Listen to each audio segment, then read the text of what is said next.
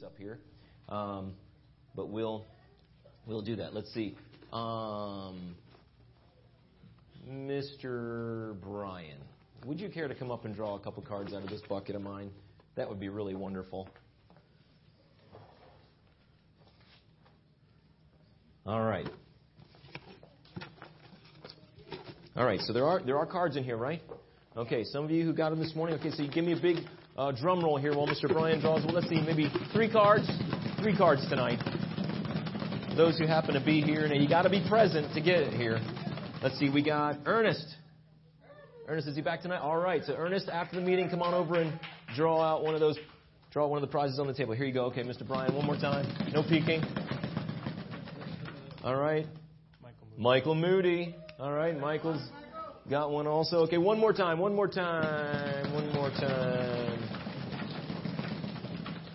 All right, and that says 7. All right, we'll put him back in the mix. All right, here we go. One more time. All right, Jana. All right, so after the meeting, Jana, you come on up and you go pick one out of there too. Very good. Now, I'll pull that back down. I'm going to ask you a few more questions. Maybe it'll help you with Mr. Malcolm's review for later also. But let me just see who was listening this morning. We said that this story was written by a certain man who was a preacher a long, long time ago. Do you remember his name? John Bunyan. Very good. His name is John Bunyan. That's right. And he lived during what general time frame? Do you remember? I saw your hand first. The 1600s. That's right. He was born in 1628. Did I tell you what country? I don't know if I told you. Do you know? It is in England. Very good. In England. And he found himself in trouble. He got arrested for something. Does anyone remember what he did that got him arrested? Do you remember? No, you don't remember? Let's see. Isabel, what did he get arrested for? He preached in the church without having a license. That's right. He was preaching the Bible without a license from the government. And so they put him in jail for how long? Does anyone remember how long he was in jail? 12 years. 12 years. That's right. Now, while he was in prison, he did something. Can anyone remember what he did? He wrote a story. Do you know what it was called? He read from the Bible. That's right. I said he had the Bible. It was only 1 or 2 books that he had. And he wrote a story while he's there. I'm trying to find some of those who might have wanted to raise their hand and didn't yet. All right. He wrote a story. We're studying it right now. What's the name of the story we're studying? Do you know? The Pilgrim's Progress. That's right. He's progressing through life. Very good. The Pilgrim's, he doesn't read yet. That's okay, but he's paying attention. Very good. So in this story, we met a man. All right? We met a man. Oh, that's going to go through the whole song. All right? John Bunyan. Okay, well. All right. We met a man, and we noticed some things about him. First of all, what is his name? He's known by 3 different names in this story. And I want to see if someone can remember. Anyone over here? I just want to check. I don't want to leave anyone out. All right, you remember the 3 names? Graceless was one of them. Very good. You remember any of the other 2? All right. That might have jogged someone's memory. Nathaniel, what was the other names? Pilgrim and Christian. Pilgrim and Christian. That's right, because a pilgrim is someone who goes on a journey, and he's going to go on a journey. Very good. Well, we noticed some things about him. Tell me 2 things that we noticed about this man while he was standing there in our picture. Let me see. Someone who's not had a chance to answer a question yet, maybe someone back here. Is there someone who can tell me what we noticed about him? Yeah. He was reading a book. Which was what book? The Bible. That's right. And because he was reading the Bible, something happened to him. What do we see there? What happened to him? There's a burden on his back. That's right. The burden on his back. And the burden is there because of something else that was terribly wrong in his life called sin. That's right. And let's all say our definition of sin together, right? Sin is anything we think, say, do, or don't do that does not please God. That's right. Anything we think, say, or do, or even that we don't do that displeases or disobeys God. Very good. And so he had sin that he realized was a big part of his life, and it created this big burden because what did that book tell him was going to happen because of that burden, Shelton? He was going to die. And so he was crying, wasn't he? Why was he crying? Why was he crying? Jude. It was because he was going to get dead. Yes, because after he died, the Bible says something was going to happen called judgment, right? He was going to be judged by God, and was he going to be okay through that judgment? No, right? Because the penalty for sin is death. Now, we said that there's a city that he belonged to. And does anyone remember the name of the city? Do you remember the name of the city? No? Okay. The name of the city was, Michael? Destruction. The city of destruction. That's right. But while he was standing outside the city, he asked a question. Can anyone tell me the question that he was asking when he was standing out on the field reading that book? Yes? What can I do? What can I do to be saved? And who did he meet right at that moment? Who did he meet? Evangelist. Who told him where he could go. And where did evangelist point him? All right, James? The light. Towards a light. That's right. And the light pictured two things to us. Can someone tell me the two things the light pictures? And Ernest? Okay, there was a gate. That's right. But the gate is supposed to picture something else too. Do you know what it is?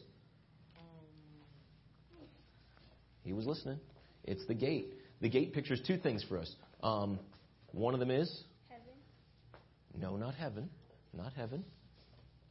The place where you can get the burden off his The place where he's going to get a burden off his back. It pictures Jesus and the Word of God. The light, right? The light of the world is Jesus. Very good. Now, as we go back to our story tonight, we want to pick up where we left off.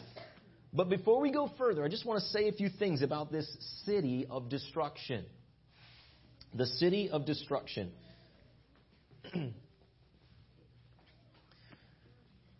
It's not just because he lived there that the city was going to be destroyed, but the Bible tells us something about that city. The city is supposed to picture something for us also. Did we already say what that is?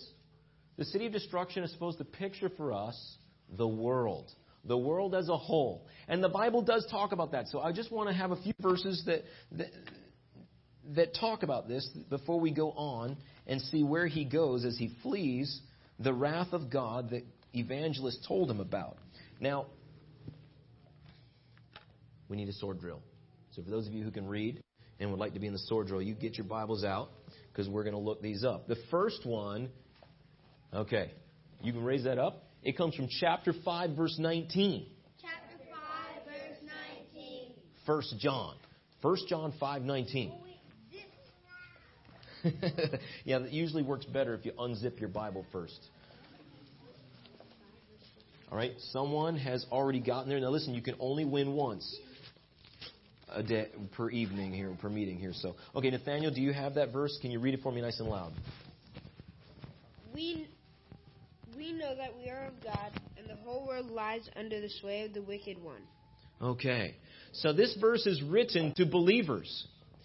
And his encouragement to the believers is that, hey, you belong to God, right? You know God. But when it comes to the world, it says that the whole world lies where? Where? Destruction. Okay, no, let's read that again. The whole world lies in the sway of who? The wicked one. The whole world is being swayed and controlled by the wicked one, which is Satan, right? And so when we think of the world, the very city that he lived in, it was being influenced and controlled and swayed by the wicked one himself. Isn't that a picture of this world? Here we are, and we're trying to do the best we can getting through a fallen, broken life and world because of sin, and the world around us is being controlled by the wicked one himself. Terrible, terrible situation. And why is that so terrible? Well, here's what the Bible says. And we have another sword drill to read about it, right? And we're going to look at this verse, and if you, the adults, after we do this verse, if you turn to the same passage, we're going to read a couple more verses there. All right? Raise up your swords one more time. This is chapter 3, verse 10. Chapter 3, verse 10. 1 Peter. 1 Peter 3:10.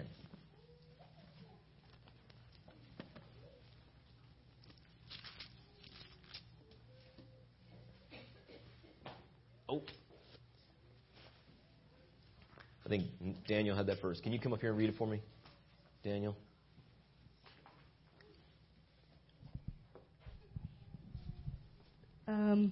For whoever desires to love life and see good days, let him keep his tongue from evil and his lips from speaking deceit. Okay, you had the right verse, but it was supposed to be 2 Peter 3:10, if you'll excuse me. So read. You can go ahead and turn the page. Read 2 Peter 3:10. This is to keep the speaker humble. But the day of the Lord will come like a thief, and when the heavens will pass away with a roar, and the heavenly bodies will be burned up and dissolved, and the earth and the works that are done on it will be exposed. All right. See, that's talking about the future of this world. It's going to be destroyed.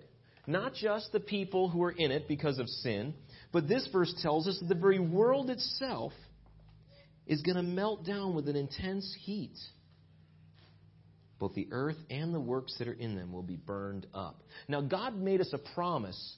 We just learned about it at Vacation Bible School, didn't we, right? Who was the mountain climber on Mount Ararat that God saved? Do you remember? No. It was Noah. That's absolutely correct. I know you didn't get a card last time, right? Sorry. And you didn't get one either. Boy, I'm slacking. There you go. And yes, Noah. And when Noah came out of the ark, after God saved him, he gave him a promise. Do you remember the promise? The rainbow tells us what? Remember the promise of the rainbow? What does it tell us? That he would never destroy the earth again. That he would never destroy the earth again with water. Right? He would never destroy the earth again with water, but will the earth be destroyed? Yes. The Bible tells us that it's going to be destroyed with a great heat and fire, and the very heavens and earth will be destroyed. The very elements will melt down. I can't even begin to picture the nuclear reactions that will be going on at that time. And that's the destiny of this world. Why? Because of sin. And it was placed under a curse from the very beginning. And the danger of that is, and we get, I told you I wanted to look at something else here, right? Here's where this is so much a good picture, not only of Bunyan's day, but our own. Right? In 2 Peter 3, it says, Beloved, I write to you this second epistle, in both of which I stir up your pure minds by a reminder. He says, verse 3, Know this, that scoffers will come in the last days, walking according to their own lusts, and saying, Where is this promise of God's coming? Here you tell me Jesus is coming back, and he's going to take all these people back to heaven to be with him. Well, where is it? And they scoff about what the Word of God says. But it says in verse 5 that these willfully forget. They choose to forget something. It says, By the word of God the heavens were of old, and the earth stood out of the water and in the water, by which the world at that time perished, being flooded with water. It says the world was made by God's word, but then by God's word it was destroyed. And now by God's word he says, He's going to be coming back. God has always kept His word. And so when these scoffers come along who willfully forget the faithfulness of God and just want to say, well, I don't see what He's doing, and they want to discourage us from believing God's word, He says, verse 8, Beloved, do not forget this one thing, that with the Lord 1 day is as 1,000 years, and 1,000 years is like 1 day. The Lord is not slack concerning His promise, as some count slackness, but is long-suffering toward us, not willing that any should perish, but that all should come to repentance. Do you hear that? The fact that God has not returned is not a sign of His failure to keep His promise, but rather His patience waiting for people like us to be saved. He's been waiting for 2,000 years since Jesus came and left. And He said He's coming back, but the fact that He hasn't come back is because He was waiting for you. And He's waiting for me. And He's waiting for the people outside who are passing by in their cars. Our neighbors, the ones you're going to sit next to at school next week. The ones who we see driving into their garage across the street. People in our own families who've not believed the Word of God. And so although the world will be destroyed, God is faithful, and He's not forgotten His promise. He's just being patient. And yet, at the same time He's being patient, there's another verse we need to look at. And without going to a sword drill, I'm just going to turn you to it. It's in 2 Thessalonians chapter 2.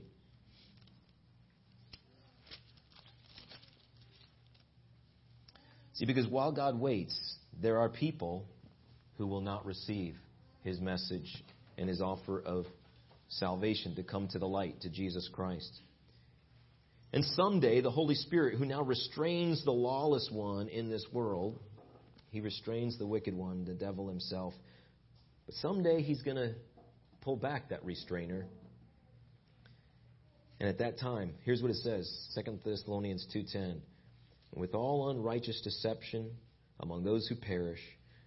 Let me go back to verse 9. The coming of the lawless one is according to the working of Satan, with all powers and signs and lying wonders, along with all unrighteous deception among those who perish, because they did not receive the love of the truth, that they might be saved. And for this reason God will send them strong delusion, that they should believe the lie, that they may all be condemned, who did not believe the truth, but had pleasure in unrighteousness. God is basically saying, if you will harden your heart and not receive my offer of forgiveness, the truth of God, God will allow them to be deceived and to continue being deceived by the lie of Satan. And if they do that, 1 Thessalonians chapter 1 tells us this.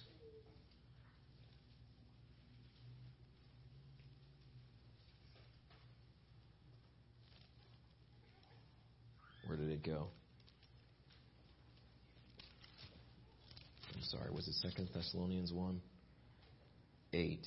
Yes, I'm sorry, it was 2 Thessalonians 1. He talked about how the people of God were being persecuted, but how it was going to reveal God's righteous judgment. And he says that it will be, verse 7, to give you who are troubled rest with us when the Lord Jesus is revealed from heaven with mighty angels, in flaming fire, taking vengeance on those who do not know God and on those who do not obey the gospel of our Lord Jesus Christ. Listen to what's waiting for those who reject Jesus. Verse 9, these shall be punished with everlasting destruction from the presence of the Lord and from the glory of His power, when He comes in that day to be glorified in His saints and to be admired among those who believe, because our testimony among you was believed. He said, you who believe, you're going to be taken to be with the Lord in that heavenly city. But those who are left, who've rejected it, will be destroyed. And that's why in His story, He calls that city, a picture of the world, the city of destruction. This world's going to be destroyed, but not just the world, but every individual who refuses to take God's offer of forgiveness and come to the light. And that's what brings us to this next part of the story, where Pilgrim ran into this man called Evangelist. Right? He's looking. Are we in PowerPoint number 1 or 2? Because I don't think this was in number 2. We're supposed to be in the PowerPoint number 2, if you don't mind bringing that up, Andres. Thank you. Evangelist comes and talks to Pilgrim. And, boys and girls, men and women, we are supposed to be like evangelists, looking for the sinners who are looking for the answers. And praise God, He knows how to bring the two together. How many stories we hear of men who are crying out to God like Pilgrim was, saying, what must I do to be saved? And suddenly God brings someone along who's looking for the lost ones to share with them. And that's what we learned about this morning. One more question we asked this morning too. Why is it that if everyone is a sinner, that not everyone has this burden? There's 2 reasons that the Bible tells us. Number 1, 2 Corinthians 4 says that the God of this world has blinded the minds of those who are unbelieving. They're blinded. They can't see it because it's a spiritual blindness. And until we let the light of God's Word shine into our hearts, we will never see it. But praise God, someone brought the Word of God to us. And so now we have had the chance to be saved, and God wants us to do the same. The other reason is because those who reject it have been hardened. And Proverbs 29:1 says, those who stiffen their neck repeatedly, one day it will snap and there will be no recovery. And so we need to be careful our attitude towards the Word of God, that we're not hardening our hearts. We're listening, especially those who don't know the Lord. But the same is true for us as believers, right? We need to have an open heart to hear what God has to say to us. And Pilgrim is a good example of that kind of person. All right. Thank you, Andres, for catching us up to our PowerPoint. So he comes and evangelist tells him to go towards the light. Now, what I wanted to talk about briefly next is what happened. Remember, his family started yelling after him, saying, come back, come back. And there was actually two people who didn't just call him to come back, but they went after Pilgrim to catch him so that they could bring him back. And those two friends who ran after him have names, and we want to briefly talk about those two friends. The first one is this guy right here, whose name is Obstinate. Can you say that with me? Obstinate. To be an obstinate person is to be a stubborn person. Someone who is very strong-willed, refusing to be influenced by people around them. Now, you know, what we're going to learn about these two people is that there's a certain part of their character that is a good thing, right? Boys and girls, you especially are in danger of being pushed by your friends into doing things that you should not do. People your own age are called your peers. And so they call it peer pressure. Pressure from people your own age who want you to try to do something you should not do. Now, if you know the right thing to do, then you need to be strong in your decision to do the right thing rather than to be pushed into the wrong thing. That's a good thing. But see, a man like Obstinate would not listen to anyone else who had anything different than his own thinking. And so he always was obstinate. He was stubbornly strong-willed. And so he could not be changed even to do the right thing if he was thinking the wrong way. And so that's the thing we want to be careful of, is that there will be people around you who want to pressure you into doing the wrong thing because they themselves have rejected the truth and will not listen to the truth of God's Word. It's the people we were just reading about in the Bible. And see, that's what happened. As Pilgrim was walking along, and these two friends come running up behind him, they said, Pilgrim, Pilgrim, come back. Why would you want to leave our wonderful city? There's so many nice things to do there. We have a comfortable house, and look at you. You're wandering off with this big burden. It's a miserable trip you're about to take. You certainly have no idea what you're doing. You need to come back. And so the Pilgrim stops. And Graceless tells him, I can't go back. You tell me it's a wonderful place, but I now know what the place really is. It's the city of destruction. And the world is going to be destroyed by God. And unless we can find the way of deliverance, we will all be destroyed. And so Obstinate says to him, what in the world are you talking about? Where do you get this kind of information? And where did he get it from? The Bible. He got it from the Bible. And so he began to show him the Bible. And you know what Obstinate did when he wanted to show him the Bible? He scoffed. He made fun of it. That silly old book. That old book. It doesn't know anything about life today. You don't need to listen to that. And he wanted to make fun of what the Bible was saying to be true about sin and about the destruction of the world and how someone can find deliverance. But Christian he knew now, and he believed that the Bible was true. And so he told them, he said, no, listen, my friends, you will be destroyed too. Come with me and join me. I'm on my way to a celestial city. Now, what's the word celestial city mean? Can anyone tell me what the celestial city is supposed to picture in our story? Let me see. Isabel, do you know?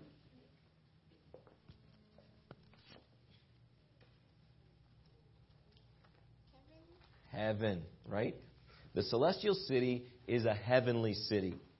And he says, listen, I'm on my way to a heavenly city. This book tells me all about it. And he began to tell them about what heaven will be like. Oh, the streets are going to be paved with gold rather than dirt and cement.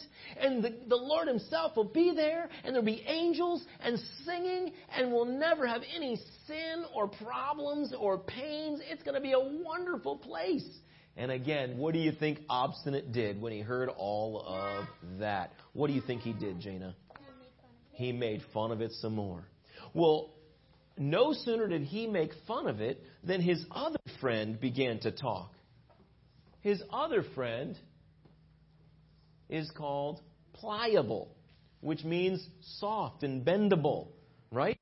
Now, this person is someone who is easily changed from one thing to another. Just like when you pick up your Play-Doh and you squeeze it, right? It's easy to make all different kinds of shapes. Right? And Pliable was that kind of a person. Even if he wanted to do one thing, if his friends all said, no, you got to do this, he would give in to them, even if it was a bad thing. Now, again, remember, we said there's certain parts of this that are good, right? If you wanted to go in the wrong direction and you have a good friend who knows the Lord, who says, no, don't do that. That's sinful. That's going to dishonor God. We need to do this. Wouldn't it be a good idea to change your mind and follow their advice and do what the Bible says? That would be a good thing, right? And so we need to be bendable by the right people and the right things, namely the Word of God.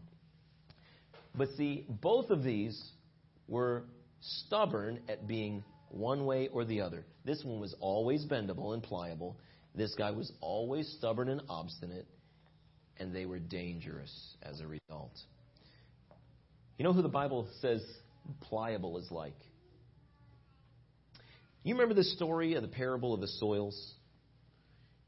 It's in 3 of the Gospels. But in Luke chapter 8,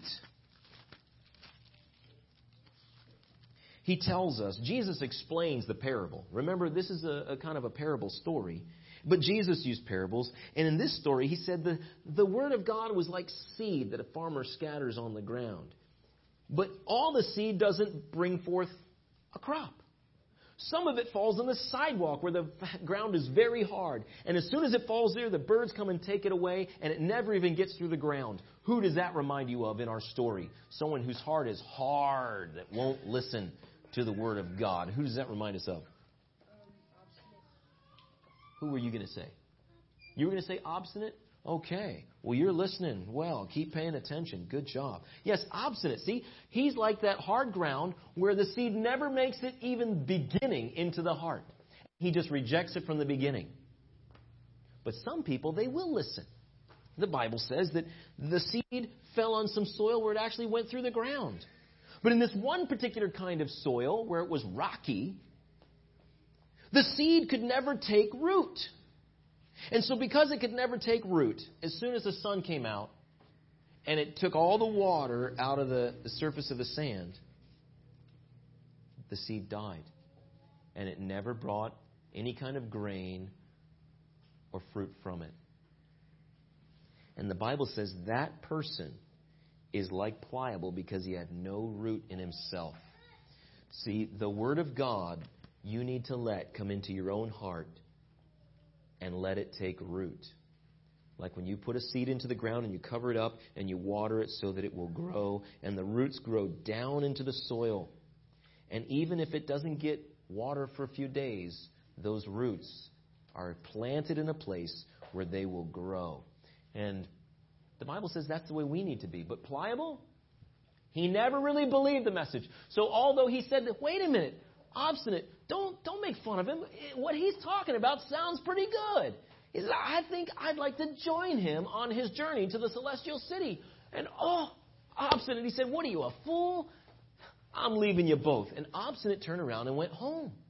He just totally left the Pilgrim and Pliable, and the two of them started out on their journey together. But see, what we're going to learn is that Pliable was curious but not serious.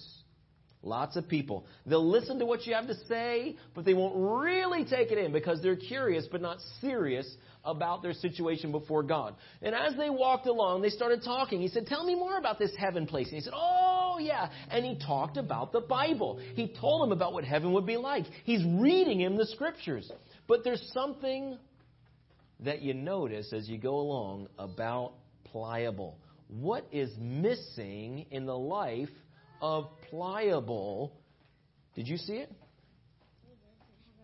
He doesn't have a burden. Here he is. He says he wants to go to heaven. He says he wants to join him on the path to the celestial city, and yet he has no burden.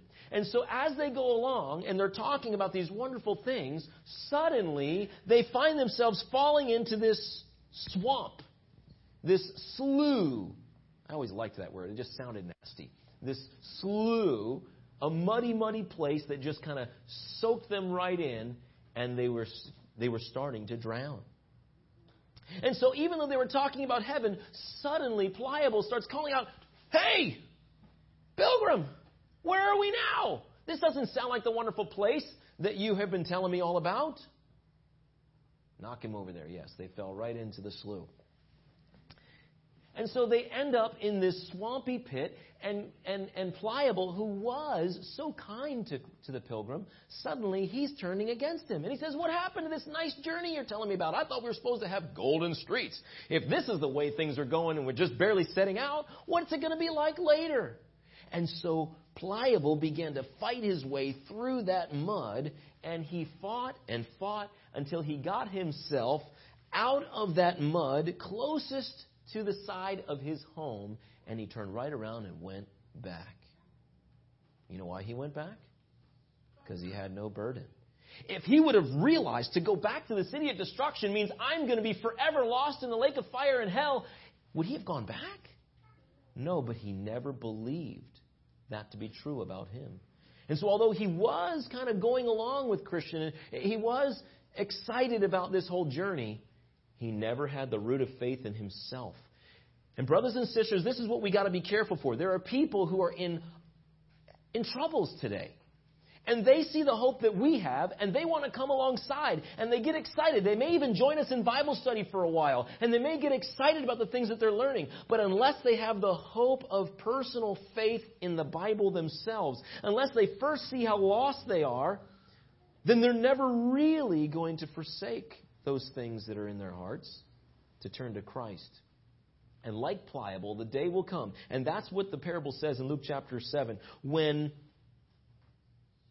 Because they had no root in themselves, as soon as persecution came because of the word, as soon as there was some difficulty because of something related to the word, they just jettisoned the whole thing. They cast it aside. And therefore there was never any real salvation, no real fruit in their lives. And so there are people who might be around us who sound like they're believers. They sound like they're Christians, but really they're not. They've just been like Pliable, going along for the ride because it sounded nice, with no real conviction of sin and personal need for salvation. But see, that's not true of our Pilgrim. He suffered in there and he said, I can't go back. And so he struggled to go forward and to try to see if there was a way out of the slough of despond. That's what that place is called, the Slough of Despond. And the word despond is really the idea of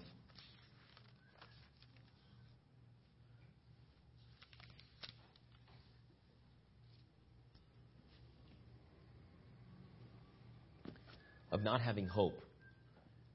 And I want to talk briefly about that. While Pilgrim was struggling in this pit, in this swamp, this slough of hopelessness and of despair, he called out, "Help! I need help!" And you know who God sent? Help. That's his name. That man's name is Help. What's his name? Help. That's right. So, if you are ever in a difficult situation and you suddenly realize, I better pray. And you can say, "Lord, help!" You think he hears prayers like that? He does. Oh, he does. And does he answer prayers like that? Yes. That's why Bunyan included this man in his story. Pilgrim wanted to do the right thing. He wanted to obey what he believed about God's word. I need to get away from the city of destruction. This man pointed me towards the light, and the light is leading him towards the gate where he'll find instructions on how he can have his burden removed. And while he's on his way, he's struggling. He doesn't know how to go forward, but he said, "Help, Lord." And God sent help. Brothers and sisters, I don't know what you're going through in your life, but I want to encourage you. Call out to the Lord for help in whatever situation you're going through, and He will hear. Call upon me, and I will answer you and show you great and mighty things which you do not know. So the Lord sent help. Well, when help began to pull the pilgrim out of the swamp, he asked help. He said, "Listen, certainly the Lord of this place," meaning God, He must know about this place. Why is it they haven't fixed the place so that the ground is solid so that we can get to where we're supposed to go? Isn't that a good question? And here's what he said. This place is the way it is because when a person comes under the conviction of sin, there are all kinds of negative, unlikable emotions and feelings that come with it. We begin to feel guilty. Are we guilty? When we sin? We are. Should we feel guilty? Well, yes, we should. Well, then we also begin to feel ashamed. Remember Adam and Eve? When they sinned and they heard God coming, the God who loved them, who made them, what did they do? Do you remember what Adam and Eve did when God came looking for them? That's right. Why would they hide if God loved them? But they felt ashamed of their sin. And so they wanted to run away from God, even though He's the one that loved them. He's the only one who could help them. And so they began to feel dirty because of their sin. So dirty that they felt they had to make themselves their own coverings, right? And so what kind of coverings did Adam and Eve make for themselves? What kind of covering did they make? Leaves, right? And they made them as pretty as they could make them. Designer leaves. Right? But could God accept leaf coverings as a covering for sin? No. God could not accept that as a covering for sin. And so what could they do? They were hiding. They had their best, but it was not acceptable to God. And so the only thing that they could do was wait for God to show them His solution. And it's interesting the way that Bunyan puts this in the story. He says it like this. Many thousands have set themselves to give instructions as to how to get through that swamp. Many of them based on the very Word of God. And yet even when pilgrims are trying to make their way to the cross, they miss God's steps. God has placed the steps in His Word on how to reach the cross. But the way sometimes is filled with this swamp that wants to swallow us up in despair and cause us to give up hope and to stop trying. And so, we read God's Word, and we're trying to get to where He wants us to go, but we realize, oh man, I did it again. And the guilt and the shame wants to pull us down. But if we can fix our eyes on those steps, those solid places that say, call upon me, and I will answer you and show you. That your word is a lamp to my feet and a light to my path. What does it have to say? And keep our eyes fixed on God's word. Then He can navigate us through that swamp. That's what Peter did, right? That prayer that I called out a minute ago, Lord, save me. Lord, help. Isn't that what Peter prayed when he got out of the boat, right? He said, Lord, if that's really you, call me out of the boat under the water. And he stepped out and he started to walk, and he did fine while his eyes were on Jesus, right? Remember, that's what evangelists told him to do. You keep your eyes on that light. Look towards the Lord, and you will see the way to the gate. You'll find your way to the right place if you keep your eyes on there. But what happened when he got his eyes on the waves around him? Peter sunk right into the water, didn't he, right? And so when he got his eyes off the Lord and on his circumstances, he began to sink, just like Pilgrim. But when he called out to the Lord again, the Lord reached out His hand and lifted Peter up, and they walked back to the boat. When Pilgrim called out for help, God sent help to point him in the right direction again towards Jesus Christ. That's the help that God wants to give us. But my brothers and sisters, the enemy doesn't want us to hear those messages. When we're down, what's the last thing we want to do? The last thing we want to do is to get out of our nap on Sunday afternoon and come back to a meeting. After a long day's work by Wednesday, the last thing we want to do after dinner is to gather everyone up and come back to a prayer meeting and Bible study. And yet how many times, for those of us who have fought through that and said, no, it's where we really need to be, and we make ourselves go on the way home, we said, that was really good. I'm glad we were here tonight. Because we begin to lose our focus on Christ so easily. But we need to keep our eyes on the light. And sometimes we need help to do that. And sometimes you are Mr. Help or Miss Help that God wants to send to encourage someone else who's struggling in the slough of despond. They're feeling dragged down by the events of the week. They've failed in their walk of sin this week. And they're struggling, feeling like they're sinking in that mire. And it could be that a conversation with you is what that person needs to be able to be pointed back to the light. And so the Bible tells us, doesn't it? Forsake not the assembling of yourselves together. Don't stop coming together as believers to be available to one another, to be like help, to point one another on the path again towards the light. Well, that's as far as we get in our journey tonight. Pilgrim has... Timmy, would you like to move him out of the swamp again and put him on the other side? Help has arrived. He called out to the Lord and found him faithful. And the scoffer obstinate, if he'd have been there, what would he have had to say? Pliable said it himself. But see, Pliable left him alone to struggle in the slough. But we don't have to be alone. God is here, and He's given us one another as well to encourage each other not to get swallowed up in the slough, the swamp of hopelessness and despair, but to be able to come out on the other side, keeping our eyes fixed upon Jesus. Now, you notice his burden is still there. At this point, our pilgrim's not even a Christian yet, but he's on his way. Why? Because he's reading the Bible. He's in the Word, he's listening to the truth, and he's believing it, and he's responding to it. Let's ask God to help us to keep responding to His Word this week. Father, as we close our time together tonight, we want to thank You for Your Word. Thank You that You tell us the truth about this world that we live in. We live in the city of destruction. We live in a world that not only is broken, but will be destroyed. But we thank You, although You will not destroy it with water, and yet You will destroy it by fire, You still, in Your patience, are waiting for more to come to the knowledge of the truth, that they might be saved out of that destruction and find deliverance through our Lord Jesus Christ. Father, we want to thank You once again for those who are faithful with the Word of God as evangelists to come to us, to open the Word of God to us, to meet us in our times of hopelessness, to share with us the only hope that there is, Jesus Christ, found in the gospel, found in Your Word.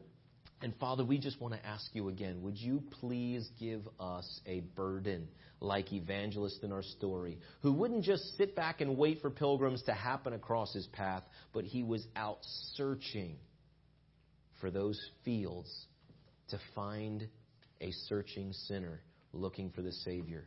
And Father, we want to ask You this week, as we head on our way home, that You would awaken in us a desire to be that kind of evangelist, to be ready and able and willing to take the time, make the time, to talk to the lost around us, to point them towards Jesus Christ, the light, that they might be delivered from their sin. Father, I want to pray for young and old alike here. I know that there must be some who have not come to the place yet where they see that they have a burden of sin, where they need to put their trust in Jesus Christ. And I pray that even tonight would be the night where they would say, Lord, please save me. Send the help necessary their way tonight to help them understand how to put their trust in Jesus Christ and be saved. We pray this now in Jesus' name. Amen. Thank you, everyone.